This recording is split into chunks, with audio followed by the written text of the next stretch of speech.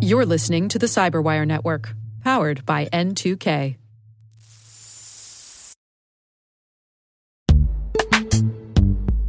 This episode is brought to you by Palo Alto Networks, the leader in cybersecurity. As AI-driven attacks increase, organizations can't afford to have network security that's stuck in the past. Discover how Palo Alto Networks can help you predict what's coming and proactively secure against it with a zero-trust, AI-powered network security platform built to secure whatever, whenever, wherever. To learn more, visit paloaltonetworks.com/network security platform.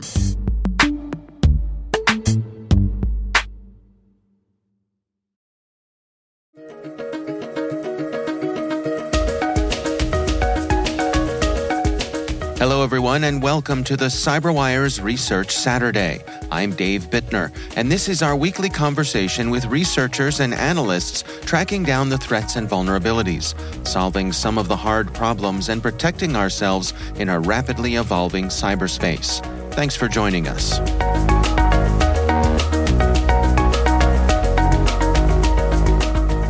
We were hunting around mostly for compromises of Windows library files.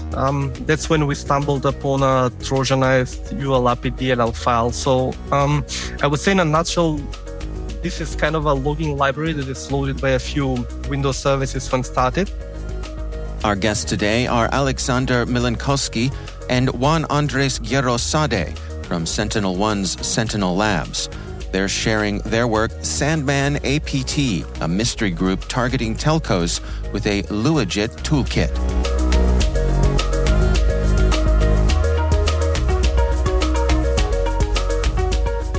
So we noticed this and then examined the file in more detail and saw the implementation of a rather intricate, rather complex staging mechanism.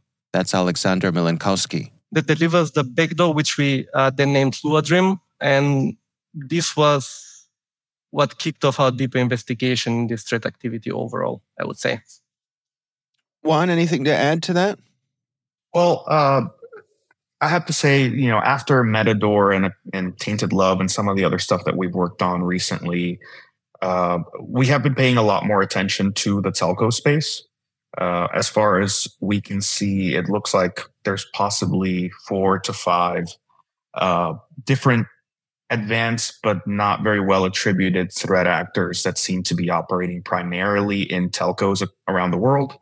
And it's something that's really caught our attention, and we've been trying to get our, wrap our heads around and keep some sort of situational awareness over. Well, let's dig in here. Why don't we start off with a description of Sandman themselves? What do we know about this organization? Right. When looking at this threat cluster overall, I would say that the use of the backdoor, the Luadrim, which is a modular Lua-based backdoor, is what is really unique about the Sandman activity from our perspective, at least.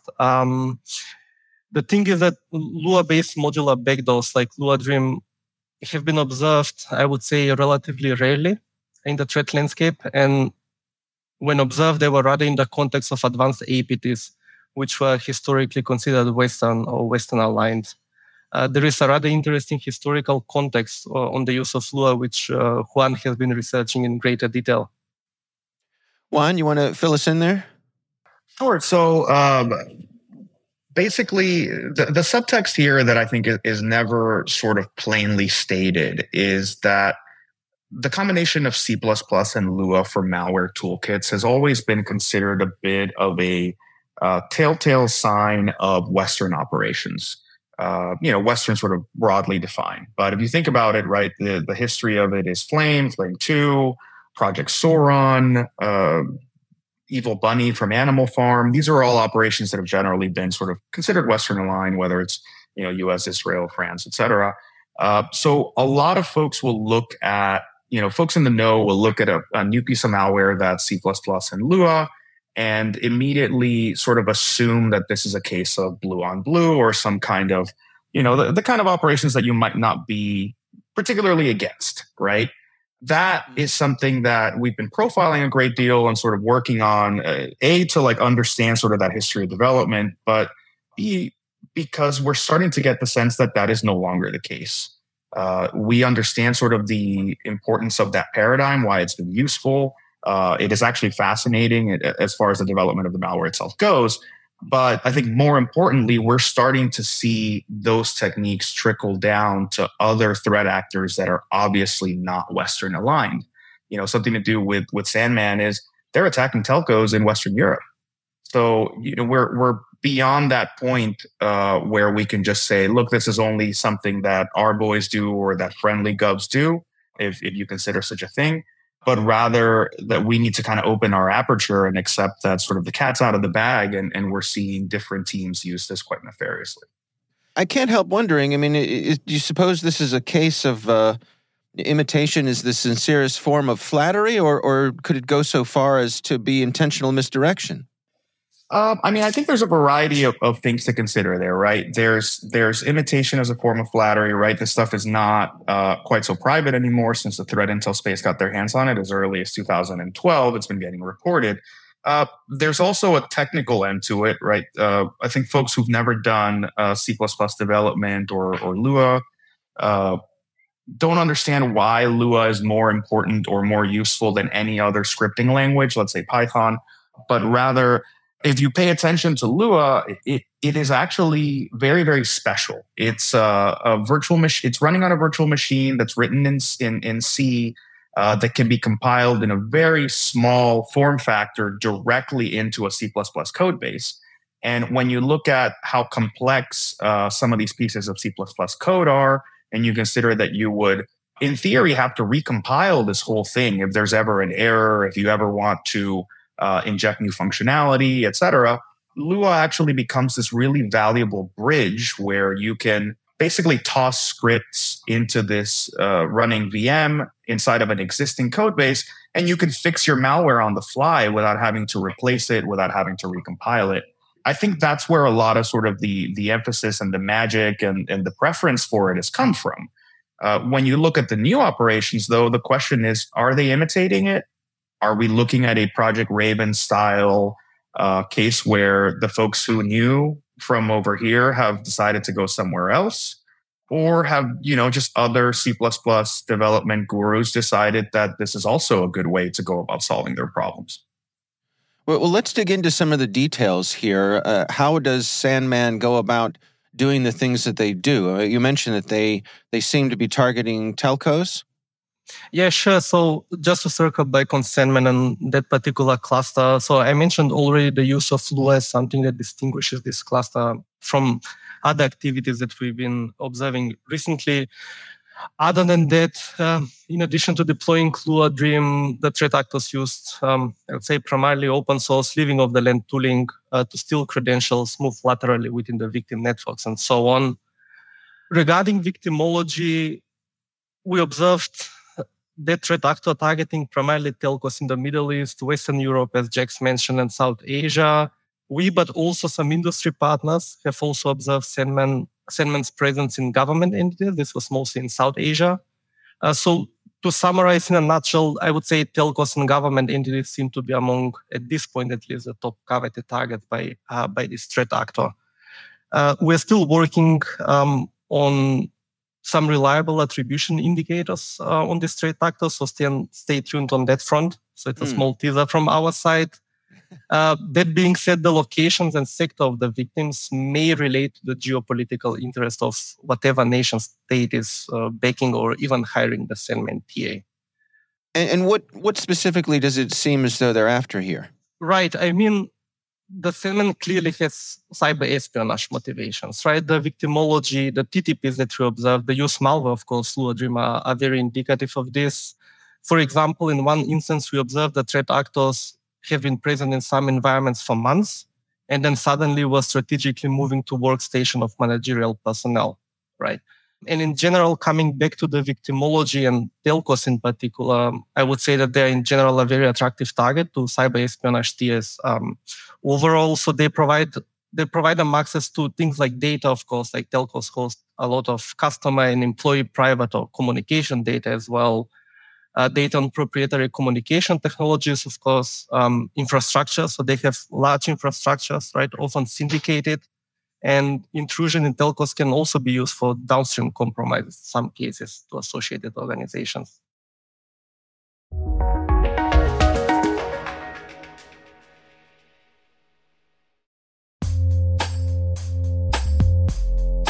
With over 8,000 threat hunters analyzing over 65 trillion signals daily, Microsoft works tirelessly with the federal government to keep our nation's data secure.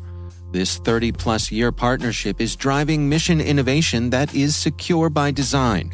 Whether optimizing your existing defenses or tackling advanced threats with AI, Microsoft gives you the intelligence and the automation you need to defend at mission scale. Let's work together to stay ahead of emerging threats and secure your mission anywhere. Learn more at aka.ms/fedcyber.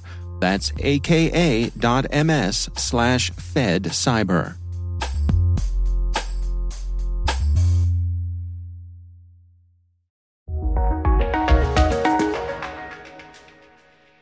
What are you all seeing in terms of their own infrastructure here? Things like command and control. Right. So actually, this aspect was one of the more interesting things in our research, I would say.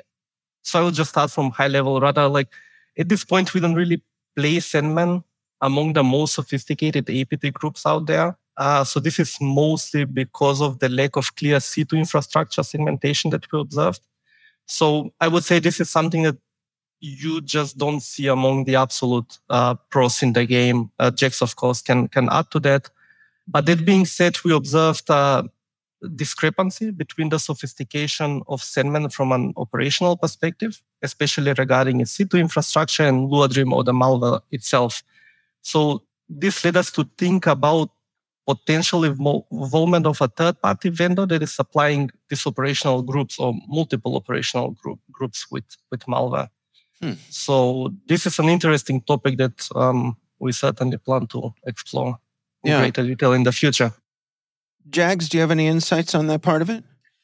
Well, it's sort of it's an interestingly opaque sort of space, right? We see these different variations when it comes to infrastructure. We see also the way that they move inside of the network. I'll say that, we've been harboring some suspicions about what actors this may relate to. Part of the problem with sort of figuring out entirely new or seemingly new clusters of activity is that, just same as the attackers have developed, you have to come to this moment of questioning, like, is this somebody we've seen before and we just don't recognize their new toolkit? Or are we dealing with an entirely new cluster of activity that we just had not caught on to before?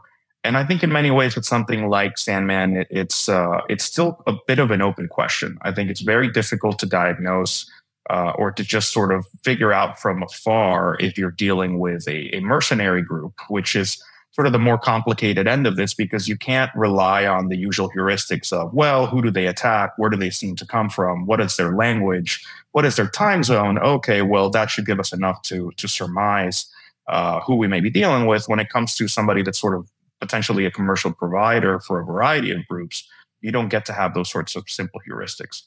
So it's a very complex situation where we look at this, we look at Metador, which we worked on last year. You look at publications like things like Light Basin that other folks have been looking into. And there's this broad question of just how many folks are operating in the dedicated telco space. How much awareness do they have about how these places are set up, and how well are they doing that they seem to be gaining quite a persistent foothold in a lot of places. And how exactly are they getting in? What is the initial access here? Well, we're still analyzing available telemetry data, basically trying to determine the concrete initial intrusion vector. In general, I would say that although we lack concrete indicators at this time, the current suspects are the usual. So we are talking about vulnerability exploitation, maybe social engineering phishing attacks, maybe even purchasing access from initial access brokers. That's something that we relatively often see as well. Part of the difficulty in the situation, the reason that I mentioned that there's a certain amount of sort of familiarity with their victim environment is in the case of Sandman in particular, we were seeing them what appeared to be moving laterally across one of the victim networks in such a way as to avoid machines that the Sentinel-1 agent had been deployed to. So you can see sort of where they're trying to abuse a certain amount of like this sort of blind spot that comes with things that we can't help, right? If a certain enterprise is only deployed to 60% of their endpoints or 80% of their endpoints, then you do have sort of this dark matter that comes with that other side of the house that's sort of unprotected, uninspected. And when they accidentally tripped onto a machine that had our product on it, that's when Alex latches onto it and we start to figure out, oh, they've actually been hopping around the network very, very carefully trying to avoid us. So there's definitely a certain, there's a reason that this is such a, complex endeavor, interesting endeavor. And it does go hand in hand with the fact that you're dealing with sort of a sentient enemy that is adapting to what you do just as much as we're adapting to them. I mean, does that imply that there's a certain amount of scouting that they're doing ahead of time? Absolutely. There's a great deal of scouting. What we also observed, at least on those endpoints where we had telemetry on about the activities, we definitely also saw reconnaissance activities as well, right? So this was mainly for two purposes, and the second we can only assume, right? The first was to what workstation they should move, so they should deploy their backdoors. And the second one was probably involving scouting for defensive mechanisms, right? Including our own agent. So what are your recommendations here? I mean, for organizations who think they may be of interest to this group, what are the best practices here to keep them out? So I will start relating back to the general suspected initial intrusion vectors, and Jackson probably wrap it up.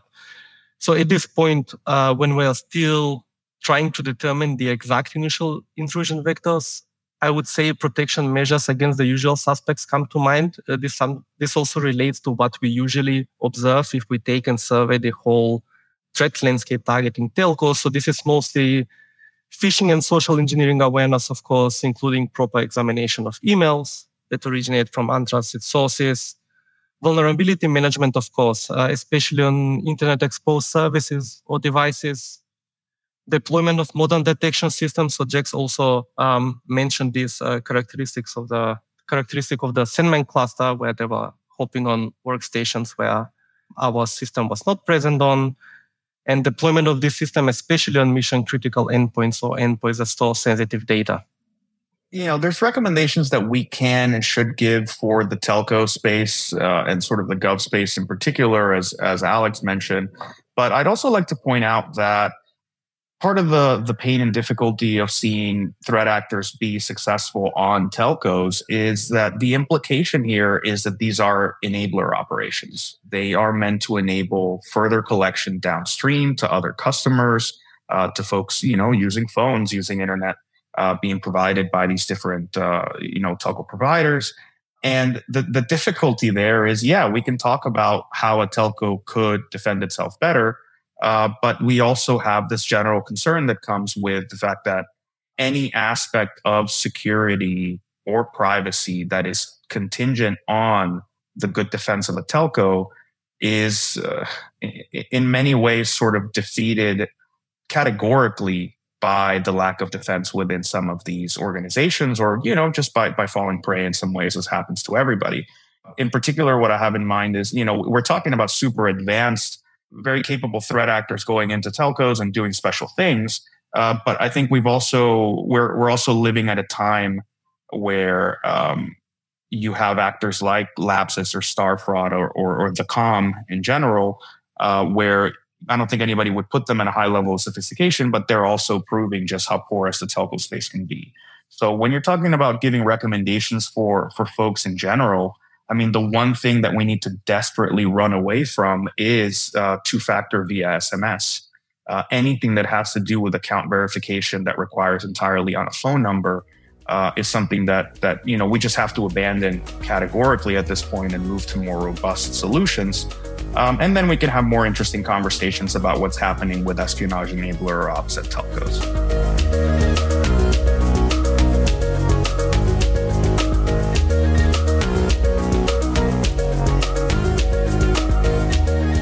Our thanks to Alexander Milenkowski and Juan Andres Guerrosade from SentinelOne's Sentinel Labs for joining us.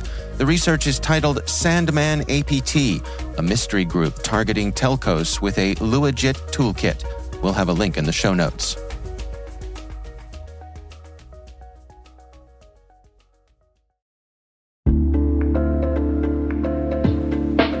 Hey everybody, I want to take a few minutes here and talk about our sponsor, Splunk.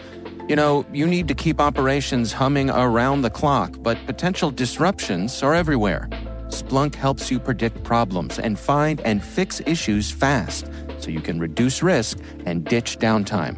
The world's largest enterprises rely on Splunk's unified security and observability platform to become more efficient, resilient, and innovative.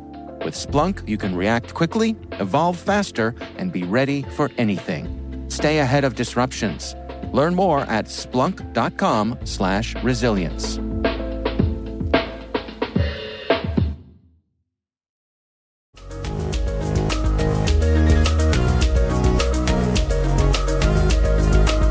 The CyberWire Research Saturday podcast is a production of N2K Networks, proudly produced in Maryland out of the startup studios of Data Tribe, where they're co-building the next generation of cybersecurity teams and technologies. This episode was produced by Liz Irvin and senior producer Jennifer Iben. Our mixer is Elliot Peltzman. Our executive editor is Peter Kilpie, and I'm Dave Bittner. Thanks for listening.